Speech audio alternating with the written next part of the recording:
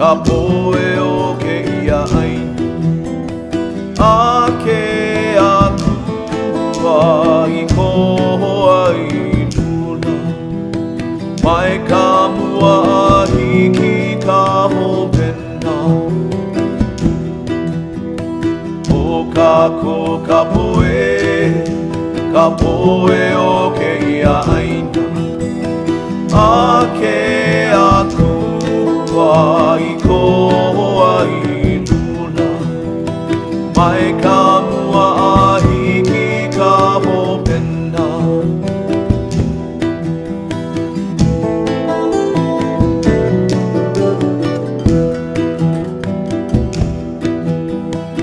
o ke akua mai ka lani o mako mai ka vai e ho o ko ke kia kahi mako e kukala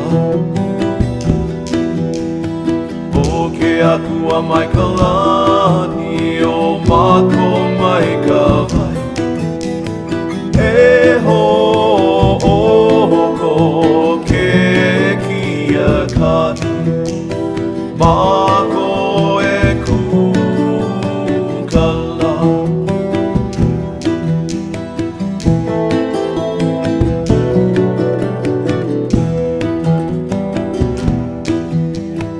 o ke ia kamana I mahele ka wai mako no ka mea ua lo'i ka pai o ana a ka ua lana kila a pono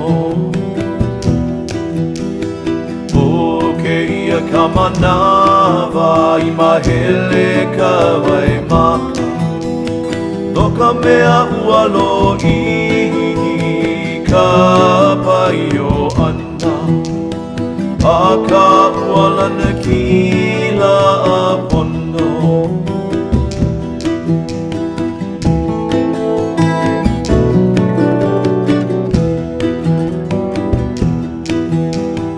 Haina mai ka pua ka poe o ke ia aina a ke akua I koho ai lula mai ka mua a hiki ka hopena Haina mai ka pua ka poe o ke ia aina a ke akua I koho ai lula mai ka mua a hiki ka hopena mai ka mua a hiki ka hopena mai ka mua a hiki ka hopena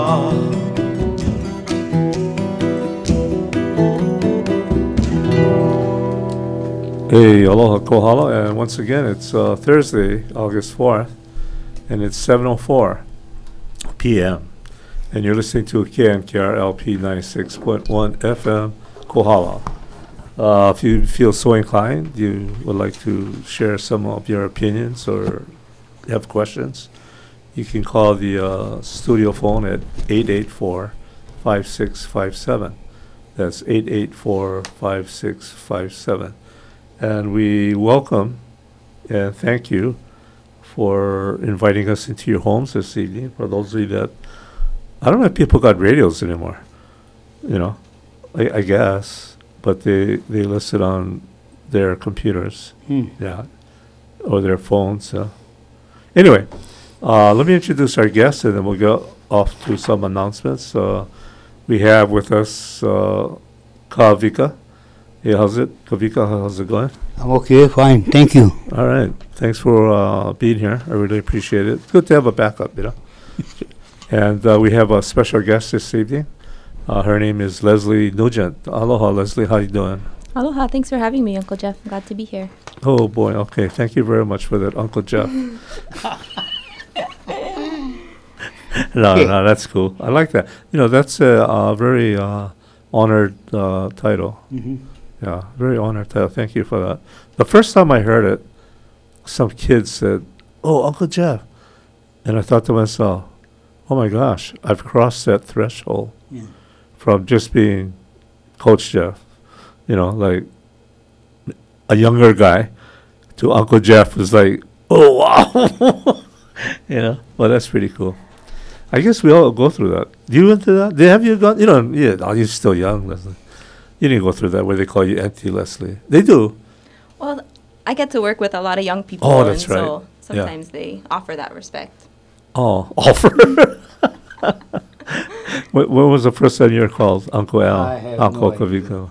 No, you don't remember? No. Oh, I don't remember the first time, but I remember. Well, Like it took me by surprise. You told me like, oh, I've crossed into that twilight zone. oh, I have a different, perhaps rendition. I asked my parents, oh, why do I call this guy uncle? It's not my uncle. I don't know who he is. That's why you call him uncle, because you don't remember the name. Yeah, that's a good one. Okay. Yeah. I Yeah. was walking on the side of the road, Uh-huh. in the parking lot, and this young local kid, kind of long hair, kind of wild looking, he said, "Hey, Uncle." I appreciated that. Okay, anyway, we're getting off track here, but let me just give you an update on the pool. I'm glad we have an update. They bought the pump, installed the pump, it's all hooked up. And tomorrow, it's a big day, they're having an electrician who's going to go and wire up the pump. And, once they wire it up, then they're going to run it and, see what else needs to be done. Mm-hmm. And so it won't be too long from now where, everything should be up and running. So that's pretty good. I hope our main guy, who's in charge, they have a Kupuna softball tournament on Oahu. It's a big tournament. And so, all the guys are over there. So when he gets back, we'll take the next steps. And, it won't be long. I think everything's going to work out pretty good. But anyway, that's what's happening in the pool. I don't know. Did you have anything? No. Okay. I don't know what else is happening in the community. Okay. But anyway, I invited Leslie to be here this evening, Kavika. And we had got into this discussion about agriculture, Mm. And, that's a topic that's a pretty hot button topic here in Kohala. It's kind of like an ag community. But we got to talking about food sovereignty. Yeah. I know there's people, they talk about food security. That's another topic because 90%, I think, of our food is imported, shipped in, flown in. It's a different topic. Food security? Yeah. No, I think it all comes with the heading of food. Okay. Yeah. What You school know you went? you gotta What eat. school you went? McKinley, yeah?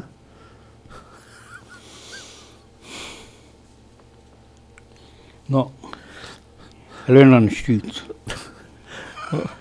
Okay, anyway, yeah, it's under the food. Well, anyway, I got into this discussion with Leslie, because she's, what group were, oh, anyway, let me back up. Leslie, why don't you introduce yourself? Sorry. Sure, thank you. Thanks again for having me. And yeah, we got, I think that maybe we first met many years ago at the farmer's market, or maybe there's just been a thread of food and agriculture in our conversations over the years. And perhaps that's why I'm here in this hot seat here tonight. But I originally grew up on the East Coast in Boston and just outside of Boston, and also spent a lot of time in Vermont, fortunately, which is a lot more rural than it is urban, and a lot of farms. And really, Vermont is a state that has a lot of food security and really has a lot of conversations around creating equitable access to food for communities. So I feel really fortunate for that experience. Those were the first farms I worked on. I come from a long line of nurses and healthcare workers, and so my interest predominantly started with understanding health and human health, and how do we be full and healthy and vibrant in our bodies. And I was interested maybe in studying things in the medical field, But then I wasn't quite ready for that professional, commitment. And then interested in policy and seeing that our healthcare system, it doesn't always provide the care that everyone needs, definitely not at an affordable rate. So interested in policy and understanding that, but not really wanting to dive into policy either. So I really began with, where does health begin and what do we put in our bodies and where does that come from? And that really turned me to the soil. So I didn't get to grow up farming or in deep agricultural community, but I found that as the answer to a lot of my questions. And that's kind of what led me out here to Hawaii and to Kohala back in 2010, was that desire to understand deeper the connection between humans and our health and our earth and where our food comes from. And I was really inspired by the traditional knowledge of the Hawaiian people, that connection that's still intact with those traditional ways of caring for the earth and caring for each other in a harmonious way. I was really inspired by the potential of island communities to be self-sustaining within the resources that they have, kind of really inspired by Cuba and the healthcare and agricultural systems that took place there during the embargo, just really kind of urban agriculture and revitalizing agriculture in the countryside. So inspired by what is possible in island communities with resources that are available. Those were some of the reasons that led me here to Kohala, and I didn't really know much about where I was coming or what I was doing, if I'm honest. And I just feel really thankful to have landed in this incredible community, which opened up my eyes in so many ways to what is possible. And from that point, there's just been a lot of opportunities to continue to grow and connect and learn and to give back. So You've been here since 2010? Yes. And you've been involved with some aspect of agriculture and whatnot. Weren't you working with a farm group or youth or something? I've worked with a few different farm groups. I just came from a meeting. I sit on the board of Cho Global Natural Farming Hawaii. So we're a nonprofit. Oh, Cho. Cho Global, yeah. So the Korean. That's a Korean. The Korean natural farming. Have you ever met him? I've met Master Cho and gotten to study with him a few times, and even had the great fortune to travel and study with him in Korea. No, really? Yeah. How about you, Kavika? You ever met the guy? Nope. Yeah. Fascinating. It's a system all about cultivating the fertility of the soil, using the microorganisms that are present in our natural environment, and also using what would normally be kind of waste products to make fertilizers and things for the soil. So things that, all of our ancestors. You don't have to import it. You don't have to import it. Yeah, you make it make your locally. own. Use the fish guts, use the eggshells. I mean, I've seen a film or a short feature on Yeah. it. Yeah. Master Cho. Uh, I attended its first presentation. David Ferdes sponsored that. And he doesn't speak English. Well, maybe he does, but he didn't interpret. And he was saying that I think about 80% of what he learned came from the Bible. Yeah, I was sitting there, and he's talking about it. 80% of what he learned from about farming, or what he does, came from the Bible. I guess he was a Christian. He didn't expand on that or go into depth about it. I wish he had. I was kind of interested, like where, But anyway, and the other thing that really impressed me was that guy was very animated. Like I remember, you always have in a group, some guy who knows it all, yeah. And so they ask these questions just to ask, just to be noticed, I think. So he asked Master Cho a question. And Master Cho stood there and he looked at him. And then slowly he walked up to the guy, went behind him, raised his hand above his head, and brought it down around the guy's back. Whap! And then he walked back to the front. Don't ask stupid questions. And then the guy asked another question a few minutes later. Master Cho walked there. Whap! That was the last question he asked, I think. But that was pretty neat. You got, I guess the guy's trying to show off. And he picked up on it right away. But anyway, Master Cho. Yeah, and I also have the opportunity to work with Uncle David Fortes and Kohua Pa'amua, and I get to do some of the natural farming practices there. And like you mentioned, I've had the opportunity to work with some folks younger than me in supporting them to learn these practices. One of the key highlights of that style is using the microorganisms to really keep the pig pen and the chicken coop really clean, so there's no smell no flies. And so that's one of the favorite features of the system. But as we see now with fertilizer prices rising and shipping prices rising and sort of lack of access, I think more than ever, people are interested in these methodologies.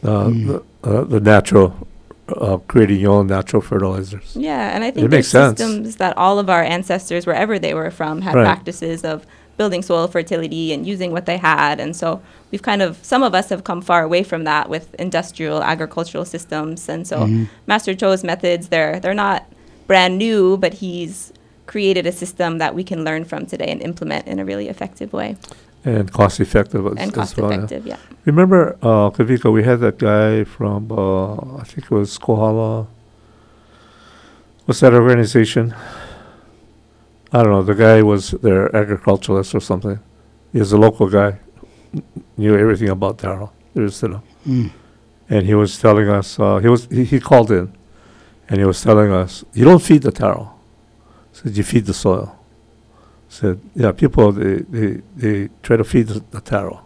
Says, that's not where it's at. Said, you got to feed the soil. The process. And then the soil can feed the taro. Yeah. I thought that was interesting. But anyway, yeah, Master Cho. You know, for our listeners out there, I just want to read this definition because, I have to read it because I'm still trying to understand it, fully. It's about food sovereignty. It says, food sovereignty is the right of peoples to healthy and culturally appropriate food produced through ecologically sound and sustainable methods, and their right to define their own food and agriculture systems. And that's from the group La Via Campesina. They had this back in 2016, I forget how many nations attended, on the topic of food sovereignty that was held in Waimanalo. Yeah, this is back in 2016. And they had all these indigenous people from throughout the world that gathered to talk about the topic of food sovereignty. But the thing, Leslie, that that attracted my attention is one, healthy and culturally appropriate food produce, and the right to define their own food and agricultural systems. That really touched me. And the reason for that is when I look at Kohala, and when I look at these young guys, like Pukawa, the Rabangs, and maybe not so young, but Bubu Galan, and they're opening up lo'is that had laid fallow for many, many years. That their families had raised taro or kalo. Yeah, I use the word taro because my grandmother went back and forth between Hanale and Nihao. So she spoke with the T's. So growing up, they didn't use K's. She was all T's. Yeah, so. But anyway, so you have these people that are raising, taro. And it's very interesting. And so when I read this, that they have their right to define their own food and agricultural systems. What's your take on that, Leslie? Yeah, thanks for bringing it to that level, because I think that's really where food sovereignty really begins. We can talk about it in this theoretical way, but truly indigenous peoples have been practicing food sovereignty without needing it to be defined in this kind of theoretical, philosophical way, right? It was just the way of living in relation with the earth and being a good steward and using traditional practices to tend. So I think that folks that work in the lo'i and that farm taro, I think that is so important, and a reclaiming of that power and ability to not only nourish their families and communities through that process, but to continue to be in relation with ancestors and with Aina and keeping that sort of lineage intact. I think that's a key element of food sovereignty, and that those folks have the autonomy and the ability to care for their place without outside forces coming in and dictating how that is to be done. Leslie, I have a question. You mentioned you were, I don't know if you were drawn here or how you happened to be here. From the East Coast, that's a long swim, or, cross country running. I took the train and then the plane. All right. Yeah. So was it a spiritual revelation, or what do you mean led? Yeah, I think like I said, I had a lot of questions around human health and our food systems, Uh-huh. and so I think mixed with that, there was some romanticized ideas about island living and some just curiosity around that. Yeah. And also some realizing that being in the environment that I grew up in, sort of in New England, there's a lot of really deeply rooted cultural values and practices that aren't always necessarily in touch with the land and what's doing best for the land and the environment. Uh-huh. And I was really curious to widen my perspective to experience places and peoples that had that connection intact. And not that that's not possible there, but Uh-huh. I think I was in a point where I was wanting to gain some outside experience and perspective and explore some things.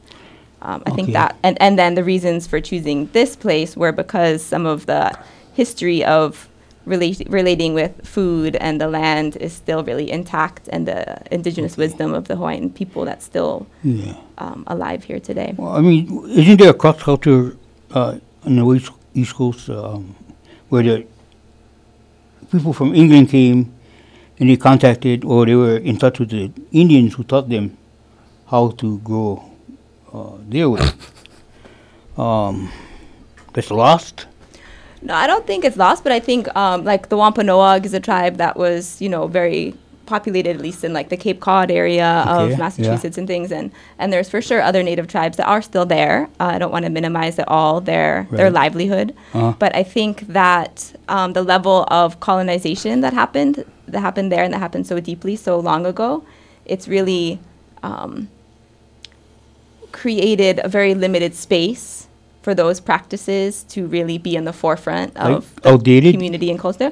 Not outdated, but maybe there hasn't been adequate space generated in the mainstream society or in the school systems or in the culture in general for those practices to Yeah. be in their rightful position of honoring and acknowledgement of that deep wisdom Oh, you mentioned in a mainstream way. Yeah, Yeah. you mentioned colonization that had an impact on those cultures, and I think you were maybe drawing a parallel to the Hawaiian society and colonization that took place, because I was talking about the Pakalea Gulch, that's a stream above Kapanaya.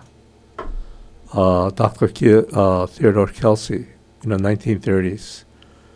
I met the guy. Well, when I met him, it was like in his 80s. But he, with a planing table, mapped out all the lo'is along Pakalea Gulch. And I counted them on the map. And they numbered 200. These were like 200 lo'is. And I could just imagine the amount of food that it produced. I mean, I've seen the lo'is there. My friend Mark Kinoshita, Sam, Henry Sam, they have their lo'i over there.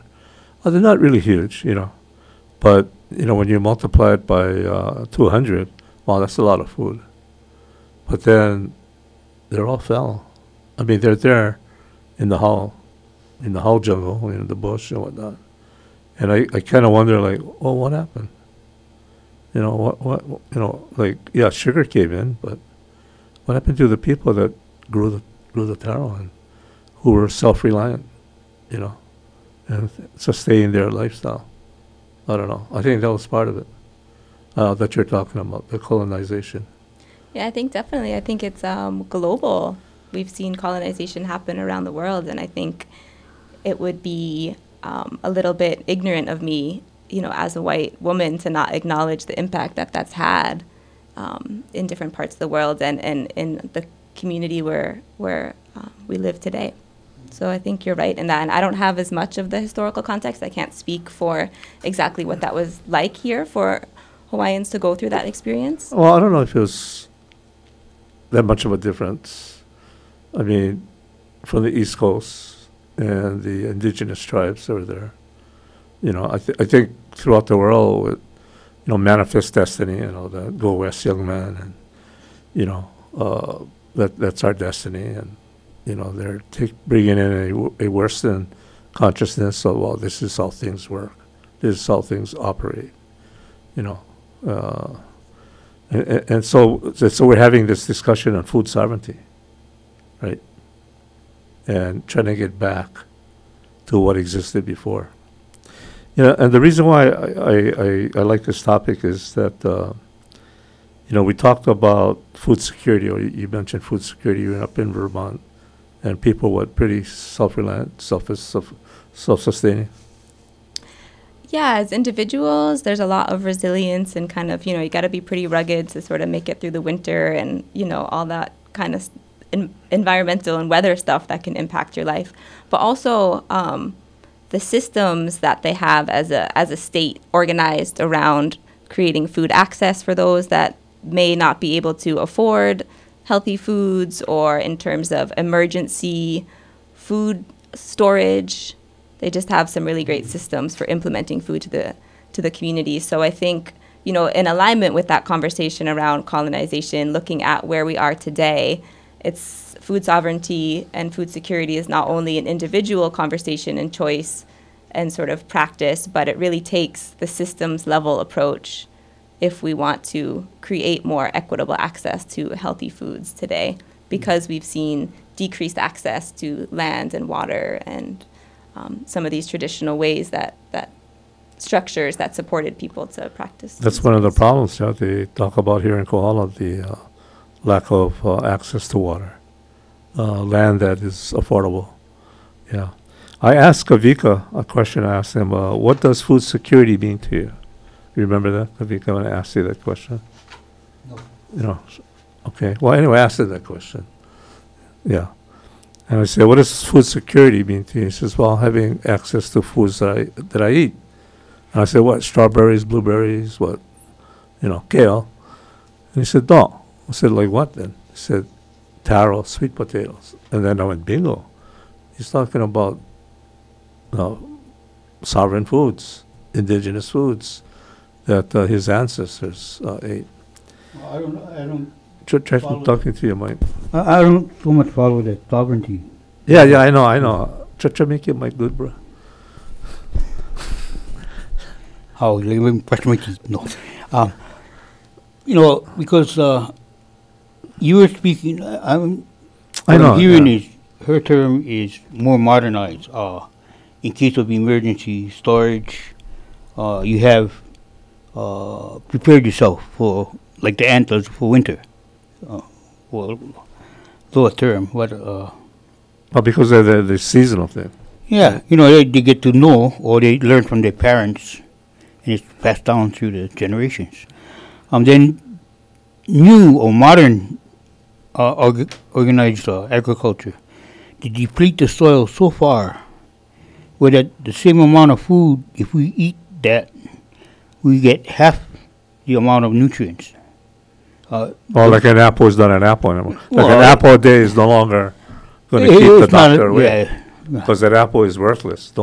Nothing nutritious about it. Right? most so, yeah. Yeah, I mean, that's what I read. So if the worm gets all the nutrition, then what do we get? You feel your stomach. The chemical Space. residue from the pesticides Oh, that they oh. sprayed on. Oh, okay. Oh, the wax. Yeah. the wax of apples. Got it. Okay.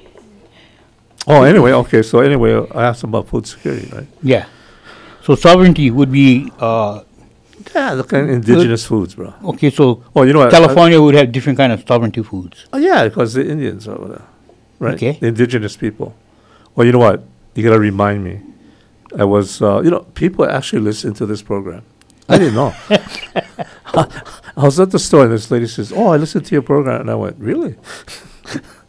Anyway, this guy said, Jeff, he said, "I listened to your program." Hmm. He says, "But you know what?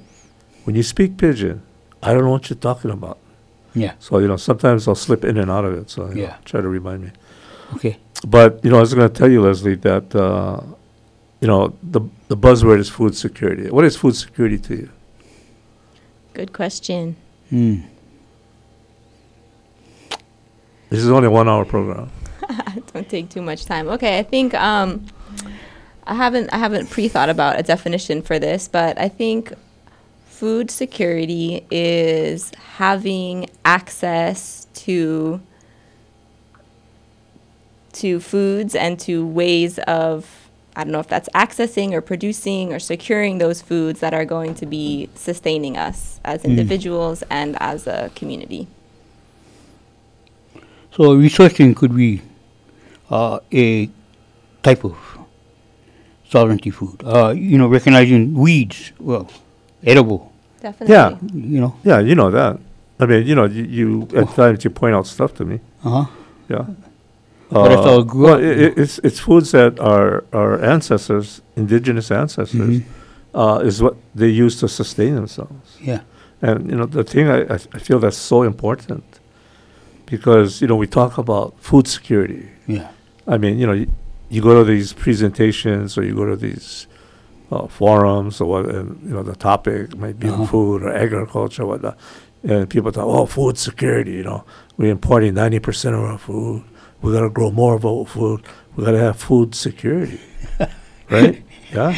Yeah, while he's drinking a 75 cent a can of soda. Whatever. But then the question I'm going to ask you: what is food insecurity?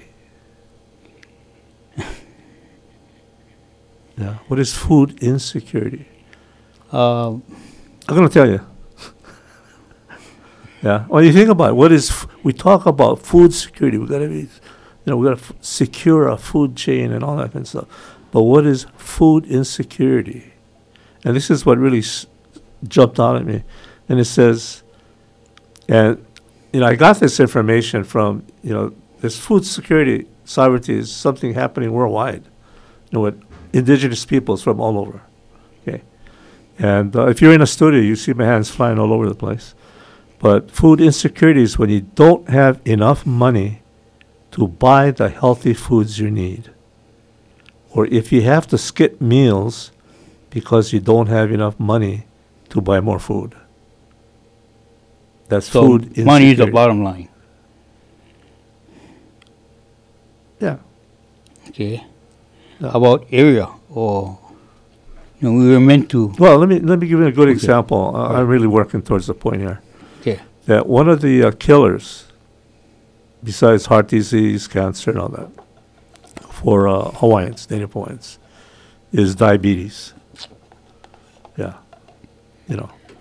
and in fact, they did a whole diabetes project here in Kohala about 15 years ago, and people got pool blood and all that. It was very interesting.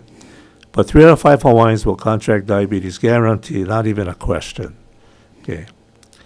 And then in Waianae, they did this study, and they got 20 participants.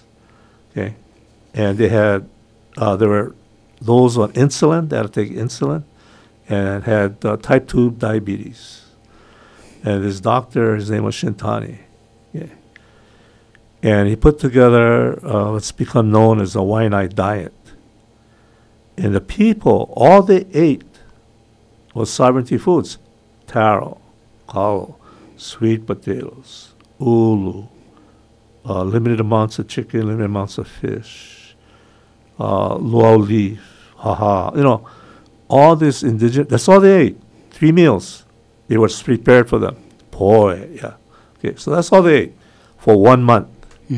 At the end of 1 month, no one had type 2 diabetes. The people on insulin didn't have to take insulin. And so when we look at these foods, yeah, and I think Leslie was alluding to this, that they were not only healthy, but they're medicinal to a point. So these guys, at the end of 30 days, they didn't have diabetes. Yeah. 30 days later, the program ended. Yeah, power already. You got to make your own food now. Okay. 30 days later, these guys had diabetes again. And the reason for that is, very simply, they didn't have access to taro, sweet potatoes, or too expensive. Cannot afford. Yeah. And so they ended up back where they started from. That was my point. Oh, go ahead. If they don't have land to grow their own food, or a house with a large enough yard to have a garden, easy access, come home, work in the garden, instead of come home, travel 10 miles, go to the garden. It's a lot of time and energy. If Oahu has become more of one city island than an island with different counties. I remember growing up, I knew where the boundaries were. Now you cannot define, well, I can't define what is Kailua and where Kaneohe starts. It's just one big jungle. I mean, homes, departments, stores, strip malls. How to grow food on concrete? Go ahead. We have, that brought up for me just another partner that we've had the opportunity to work with is a group from Waimanalo, Kekula Nui o Waimanalo, and they have a program called Malama Aquaponics. And so they've shared with us here and set up a bunch of aquaponic systems here for families in Kohala. And we have one at the Resource Center if anyone ever wants to come check it out. What is that? Without soil? The bottom is a big tank of water and has tilapia fish inside. Okay. And then there's a small pump that's plugged into electricity that pumps the water up from the fish tank and then pumps that into grow beds, usually with cinders, so soilless, but you can plant all your crops in there. It's harder to get like big corms of kalo or big roots like that, but all the green things that you eat, or if you wanted to grow your luau leaf or your sweet potato leaf, or we grow all our greens for our salads at lunch and cucumbers and herbs and things like that. And so, they started that in Waimanalo where people maybe didn't have as much access to land, but could still have a way to come home and grow food. So I think the fish waste is what fed the vegetables. Yeah, right? the fish waste fertilizes the vegetables, and then the vegetables filter the water so that the water that goes back into the fish pond is clean. Yeah, actually, or else it would be poisonous to the fish. It would be too high in the nitrogen, and the fish get sick. Yeah. Yeah. I saw things on larger scale like the prawns, that water coming filtering down to pigs and ducks, and No, this thing is real simple. yeah. It seems simple, I should say. Yeah, I mean, it's just another way that, there's multiple levels, I think, that we can look at this conversation, right? It's sort of like, even on the individual level of the choice, and speaking of apple, am I going to choose to eat an apple, or am I going to choose to eat the Cheetos? Or maybe an apple is not a great example, but am I going to eat the papaya that's growing in the yard, or am I going to buy something at the store to Get eat? the sugar. For me, food sovereignty starts on that level Choices. of what we put in our bodies. It doesn't necessarily start there, but that's just one element of the way that we can look at that conversation. So Because sometimes we don't have access to a place to grow food, or we've been... But here, when I came here, there are gulches. If you knew where the food was growing, you didn't have to have it in your yard. You could have access to it. But Well, won't you expand upon that point, because that's really important. When the people had access to Mauka, you could go and you know where to get ho'il. yeah, You know where to get kakuma. You knew, kakuma. yeah. I was talking to Joe Chang Jr. Who don't have kukuma now. He said wiped out. Yeah. Something wiped it out. But there were places where you could get watercress. Yeah. You could go get koihivi opai, right? You could get the opai. Very few Different places. kinds of, those foods are really plentiful back during plantation days in the 70s. Yeah. You When I first came here, there was yeah, tons of it. choke. Yeah. I mean, people prided themselves on being able to. I remember they would say, no matter what happened, we would never starve. Yeah, You know, that's right. you could go on the beach. Nice thought. Yeah. They were proud of that fact. Yeah. That they were self-reliant. They were independent. There was no food stamps. There was no Social Security office. When I got here, because shame. What, bro? You cannot go hunt. You don't know how to fish. Yeah. Yeah. I mean, jeez. Where you grew up? Yeah, everybody could do that, right? Mm. I mean, how hard to pick up pihi. But so people are very self-reliant. That access, and I think that's part of it. Access to sovereignty foods, And the thing I'm gonna take off at another point. I wanna pay tribute to a good friend of mine was Bert Kano Sr. Yeah. Great guy. I was so saddened by when he died. I mean, it was like out of the blue. I couldn't believe it. I still don't believe it. Uh-huh. But anyway, there's this rancher. His last name is Gomes. And he got in touch with me. He says, Jeff, can you help me? Yeah. He says, I have these cattle, and can you help me get this property to run my cattle on? And he says, I want you to do something for me too. So I met him. We went down to Kapanaya. And we went to the edge of the ocean between Kapanaya and Hapu'u. Okay. And he said, you see this, Chef? He said, he fenced the land off so he didn't go right up to the edge. You know, it was like, I don't know, 50 feet back or maybe longer. And just through nature itself, the hollow trees start to grow.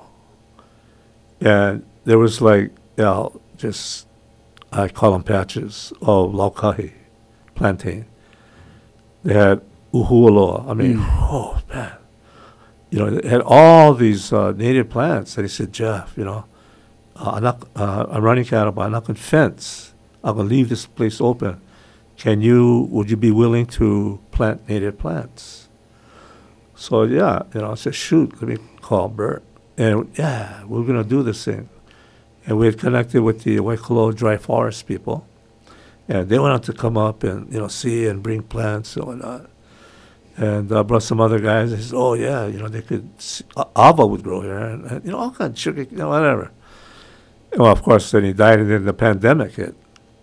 But I think when I'm talking about sovereignty foods, I think I also like to talk about medicinal sovereign plants as well. Mm-hmm. Like, what do you use laukai for? You're the Lao guy. Laukai is for your kidneys, cleansing your liver. How do you do that? You make a tea, or You dry it out or what? you can, or you can have it fresh. And there are two types of laukai. There's Right. the slender broadleaf. yeah, and the broadleaf. And Broadleaf is makai, and narrow leaf is Mauka. mauka. Oh, I didn't know that.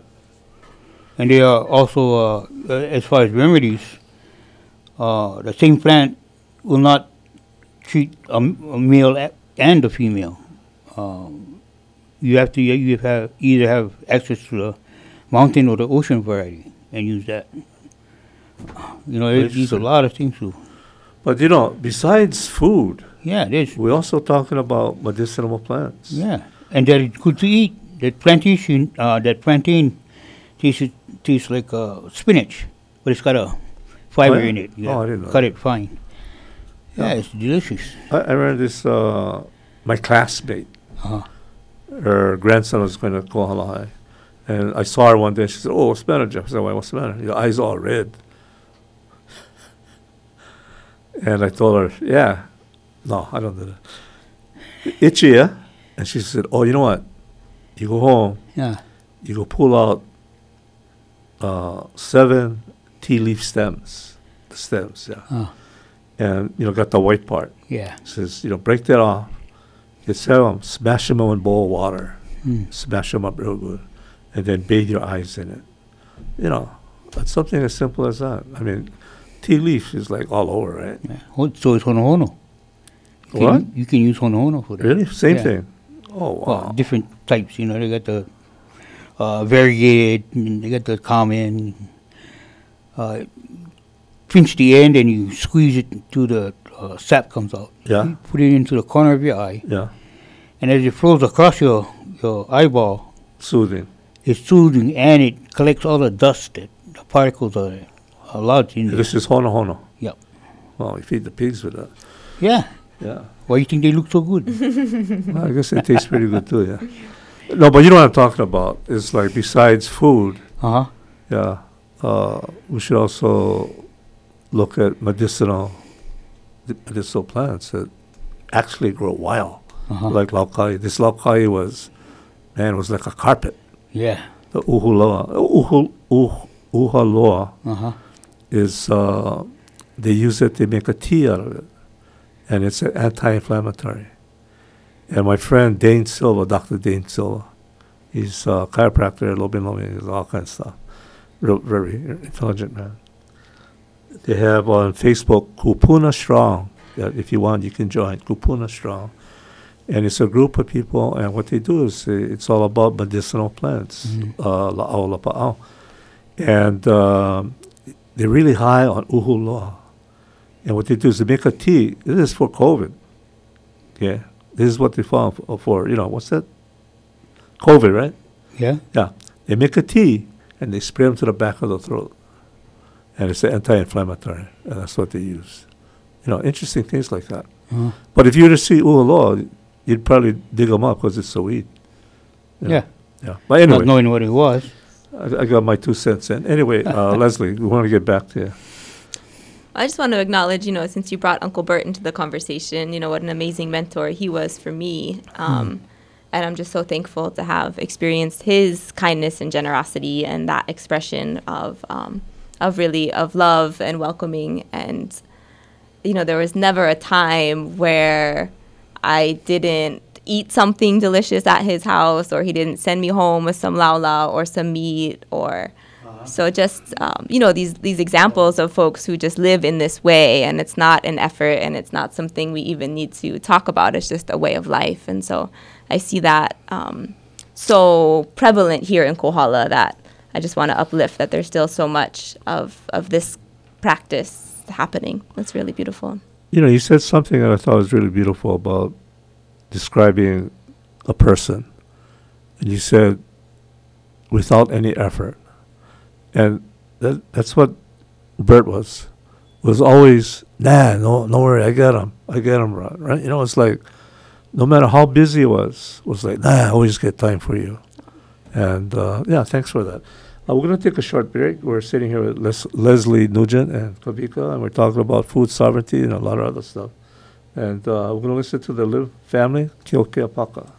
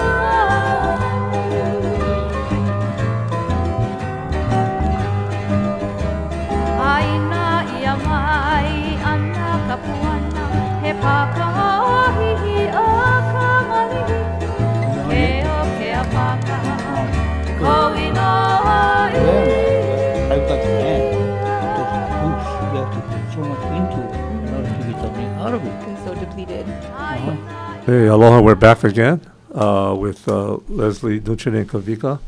That was the Lim family, Keokeapaka. Keokea is at Beach Park down by Niuli'i.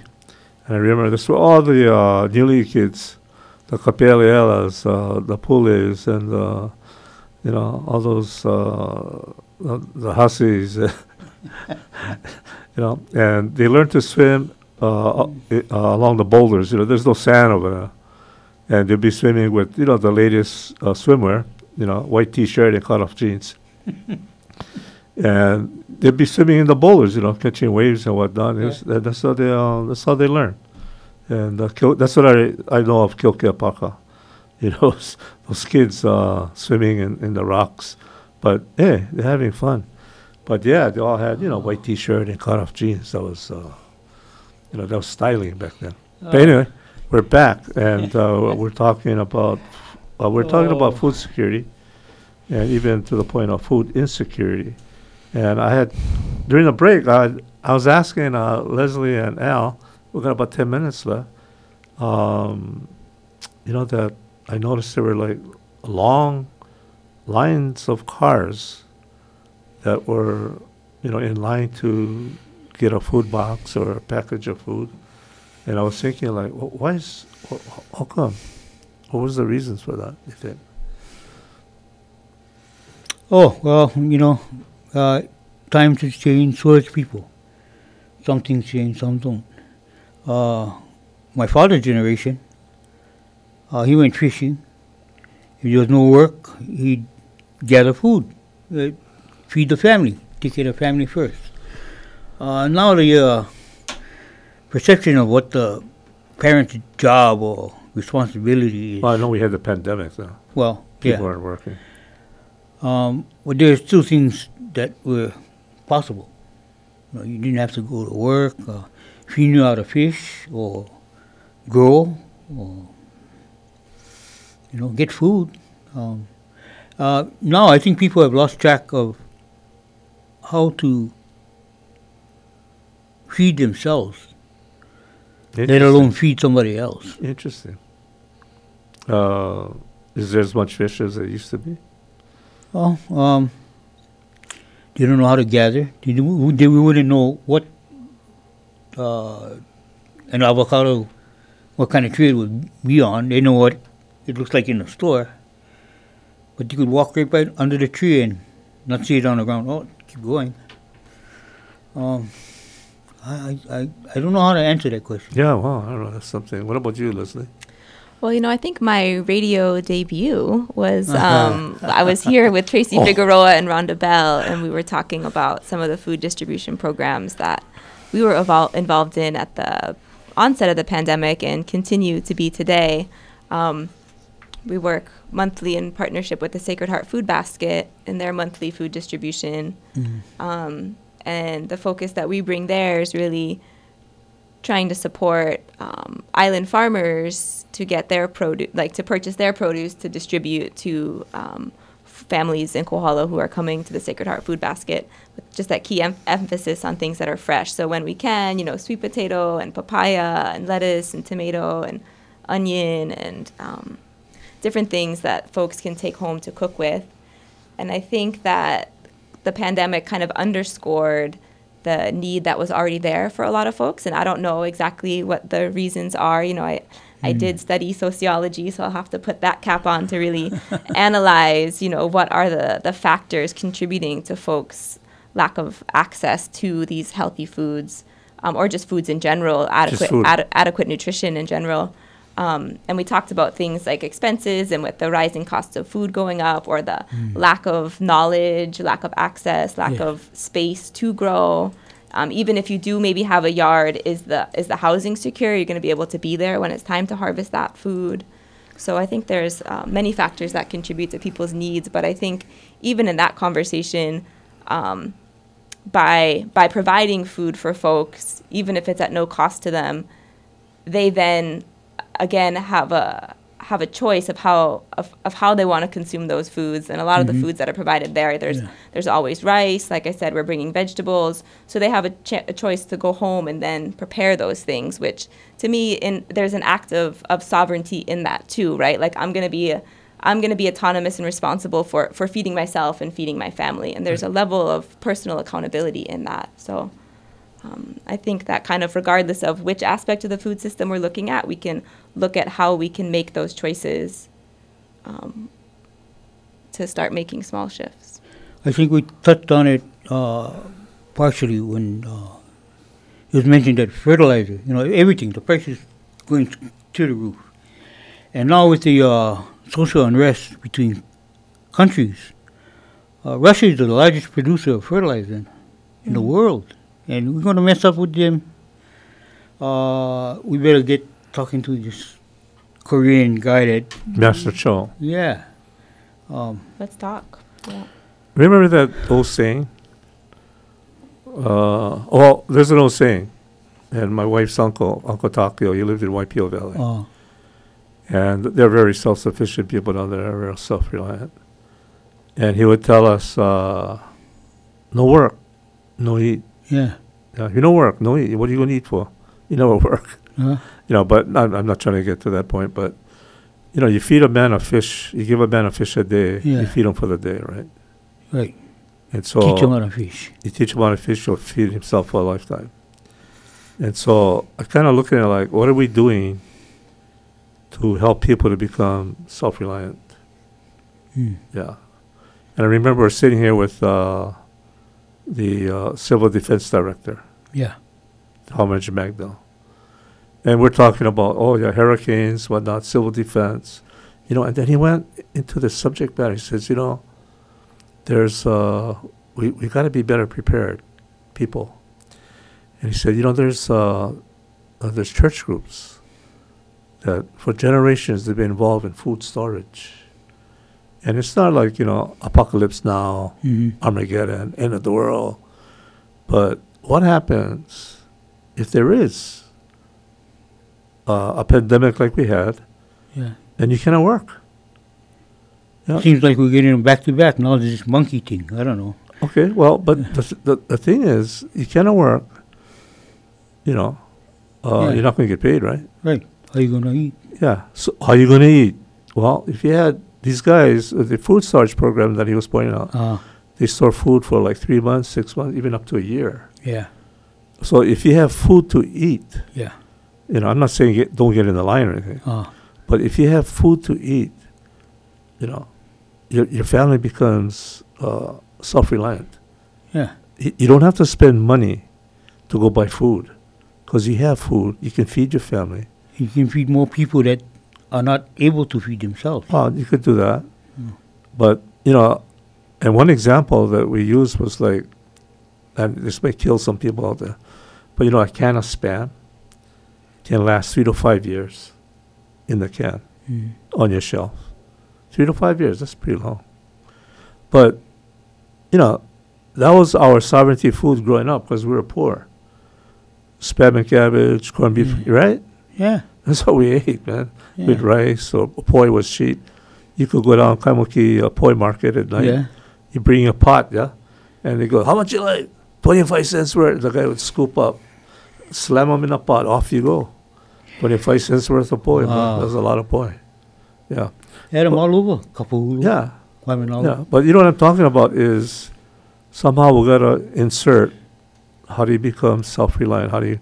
And I think food storage Yeah. is part of that. Uh, Beginning to, I'm not talking about hoarding. no. I'm talking like, just buying a little bit extra as you go along. Go ahead. I met a person who was living in Alaska for a while, and people would use jars, they can in jars, mason jars, salmon for up to a year. And he said, well, the lid is what's going to give it away. It starts with us, but the glass doesn't. It's sustainable. And they have learned what spices or the amount of salt to use to pickle it. Oh, yeah. incredible. You're up in 1 Vermont, year. right? You're up in Vermont, right? Yeah, so that's really like the next level when you're talking about food storage and canned foods and things is can we be canning our foods? Or Yeah. you mentioned Nakalaiva'a at the beginning, and then I know and they've done some amazing work just in a little bit that I've been exposed to in terms of on these most recent voyages, and they're doing education around the islands around, even canning chicken and making like dehydrated luau stew and all these different things that can be stored but Yeah. are still not necessarily things we're buying in the store, but we can grow and process and preserve. That's an Well, exciting conversation. When I was a young boy, we had an ice box. It wasn't a refrigerator. Milkman usually brought the ice, a block of ice, put it on top of the fridge, and that cool air would go down and keep the food from spoiling. But there was also salting. We salted our pork, salted beef. The indigenous Hawaiians were experts at food storage. I mean, totally, they were experts. I mean, in drying foods, in preserving foods. I remember when the hokulea, they're getting the hokulea ready to travel to Haiti. And my friend was in charge of, she was on the board. And they were looking at how do they preserving foods. And I remember sitting at her house and she brought this little bundle, this lahala, wrapped up in a square, in a cube. She says, here. I said, what's that? I said, ulu. And took it apart. And the thing was dark brown. Mm. Sweet. Oh, it's ono. And she said, that's 1 year old. Just wrapped the way they wrapped it in lahala to preserve it. So, I know they were experts at it. I know. Anyway, the hour's up, Leslie. But I have to ask you the last question. We always ask our guests. What would you tell our youth today?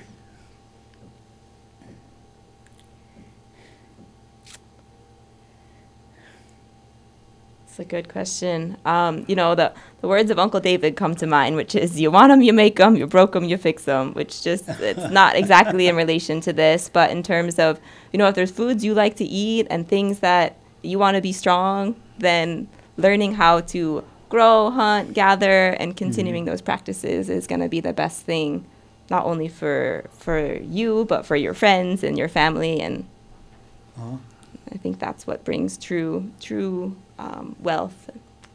Keep kohala. Yeah. I want to thank you, Leslie, for being here this evening. And as always, Kavika, mahalo.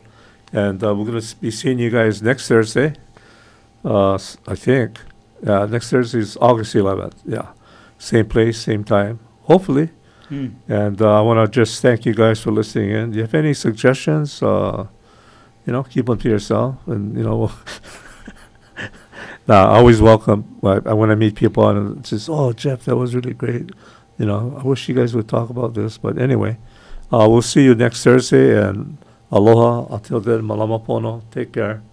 And